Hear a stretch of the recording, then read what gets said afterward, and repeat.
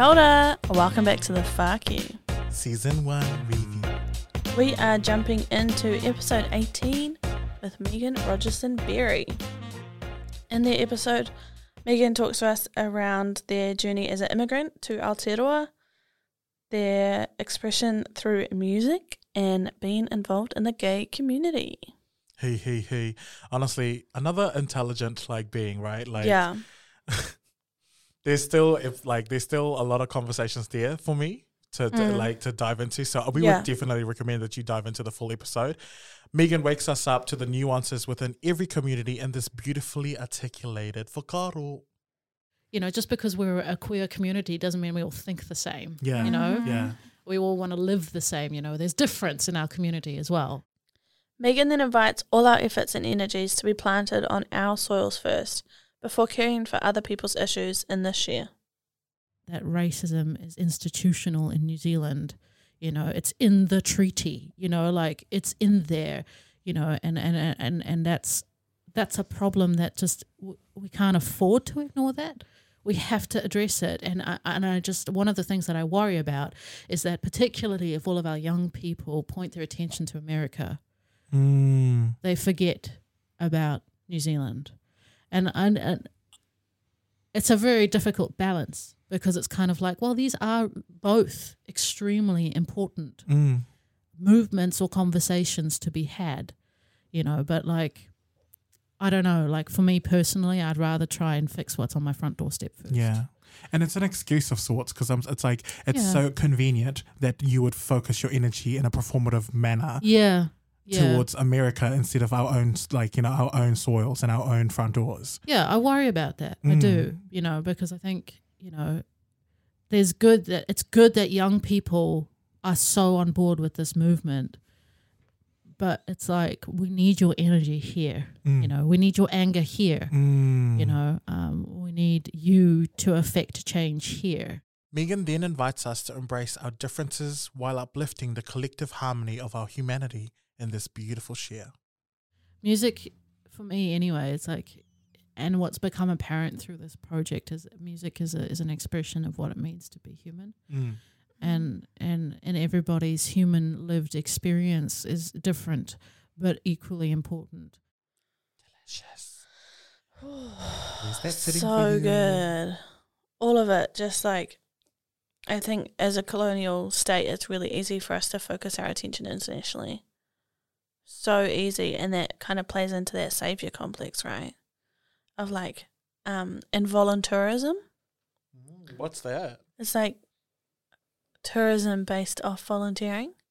So I'm gonna go to Africa and build houses for a year.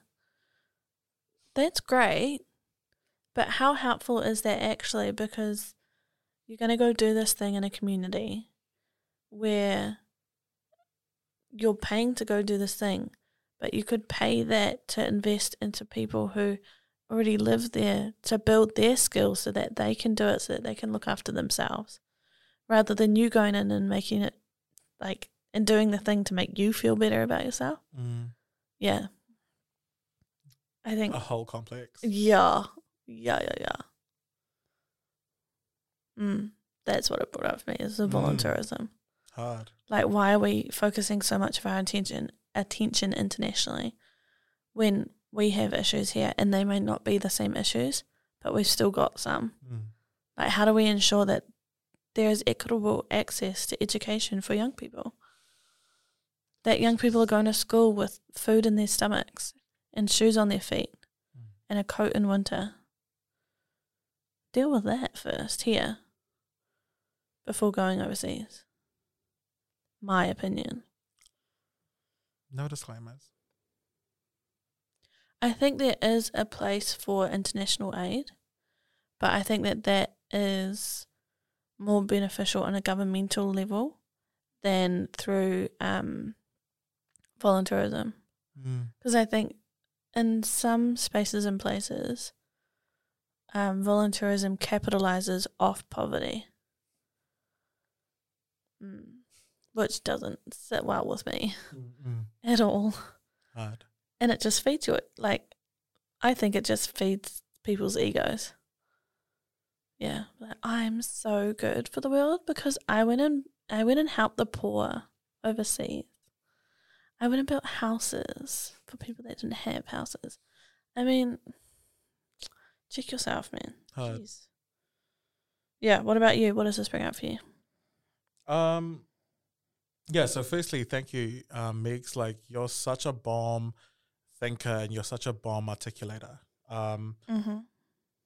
There's I feel like there's something to be said. I think we know this well and we love this. It's about speaking international languages, and we speak the international language of food, yes, and music. So to me, to me, I feel like that's the part that's really speaking to me the most. Is like, what's the harmony point and what's the juice point in all of this? Do you know what I mean? Like. And I feel like that's also catering to, so I echo what you said, like that's actually catering to the juice point of like, you know, open your eyes to your own issues kind of thing. Yeah. And if you don't have any issues in your space, it's probably because you're privileging, to quote you, one of your mega quotes. And at the same time, I have this, I have this understanding that this is why for us, and us being Pacific Islanders, and not so much for the whole diaspora, but for Rotumans, this is why, you know, our cultural dances and our ceremonies are so important to us, because they bring harmony and unity, and the village beats it as one. There's no hierarchy between who's at the front and who's at the back and whatnot, and the chiefs are dancing with us. So the perceived hierarchies that Westerners or outsiders, not Westerners, any outsiders, the perceived hierarchy that the outsiders have of our performances, they don't actually understand the spiritual connection that's attached to that, and it's like. For a lot of people, they're like, oh, you know, it's like going to watch it is kind of low-key boring because you don't understand the language and you don't understand that, you know, and I'm like this, feel the wairua. Like, what is your body wanting to do? And if your body's called to dance in a really Rotuman setting, if your body's called to dance, you get up and dance. You don't sit down. You don't wait for permission. And in a lot of ways, that's the type of revival work where I'm like, everybody on the island actually is autonomous and they actually know that they go to an event to add value to an event. Yeah. And I find that in settings that are where the outcomes are already predetermined, you go to an event to watch an event like you're watching it on TV or something, and it's like you don't go to an event to enrich the event or to, you know, to I guess for other people it's hollering on the side, but it's like, no, you're adding value by adding your chihu or your whatever you're bringing to the table to offer into the moment. That's enriching the environment, and that's why you see, like, you know, a lot of our dancers being gifted money. This isn't a money dance like strippers. This is like we're appreciating your dance so much. We don't know how to gift you, and because usually it, like in an island setting, you'd be gifting it by going to lay down in front of them, or you'd be gifting it by going to like really dance and like really uplift their dancing capacities. That kaupapa is like.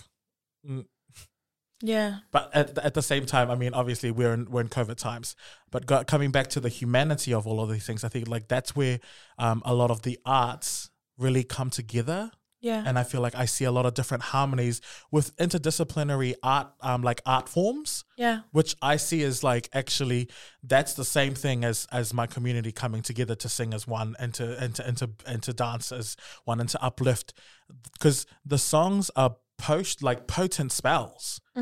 The songs and the lyrics have a meaning, the movements have a meaning. So you're singing as one, you're moving as one, and you're like shifting the energies in the room and the spiritual, like the spirituality complex into like a dance is just next level. Like it's sensory overload next level type of stuff. So that's why it's like for a lot of the times, and especially for outsiders who don't understand it, and but they feel it. Like in my head, I'm like, I know you feel that beat in your heart. I know you feel like there's something there, and then it's like that. It's, you know, You feel it, and then it's like, oh no, I'm suppressing it because I've never felt that before. And I'm like, what if we surrendered to the moment?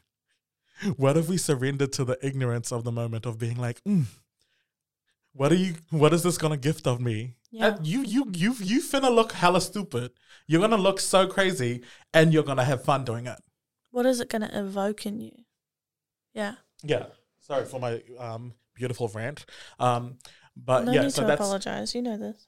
that's what, like, because to me, I can really see the interdisciplinary nature of how harmony works in different cultural settings and different spaces and places, and that works for beautiful choirs, and it also works for different modalities. I feel like you have harmonized your skills through photography, and then now you're just elongating it through podcast work. But yes, that's like literally only a few of the mini gems that makes, like, Sonic Gaydar, whatevs. I really do like the fact that when she talks about signaling, and I feel like that that is a thing between any culture and any type of community of peoples. Signaling is a thing. Yeah. Yes. So go and check the full episode out. And yes, thank you so much, Megs. And we're still looking forward to seeing that wedding photo of you and your socks in the living room, okay? Oh my gosh, yes, please. Please send that to us.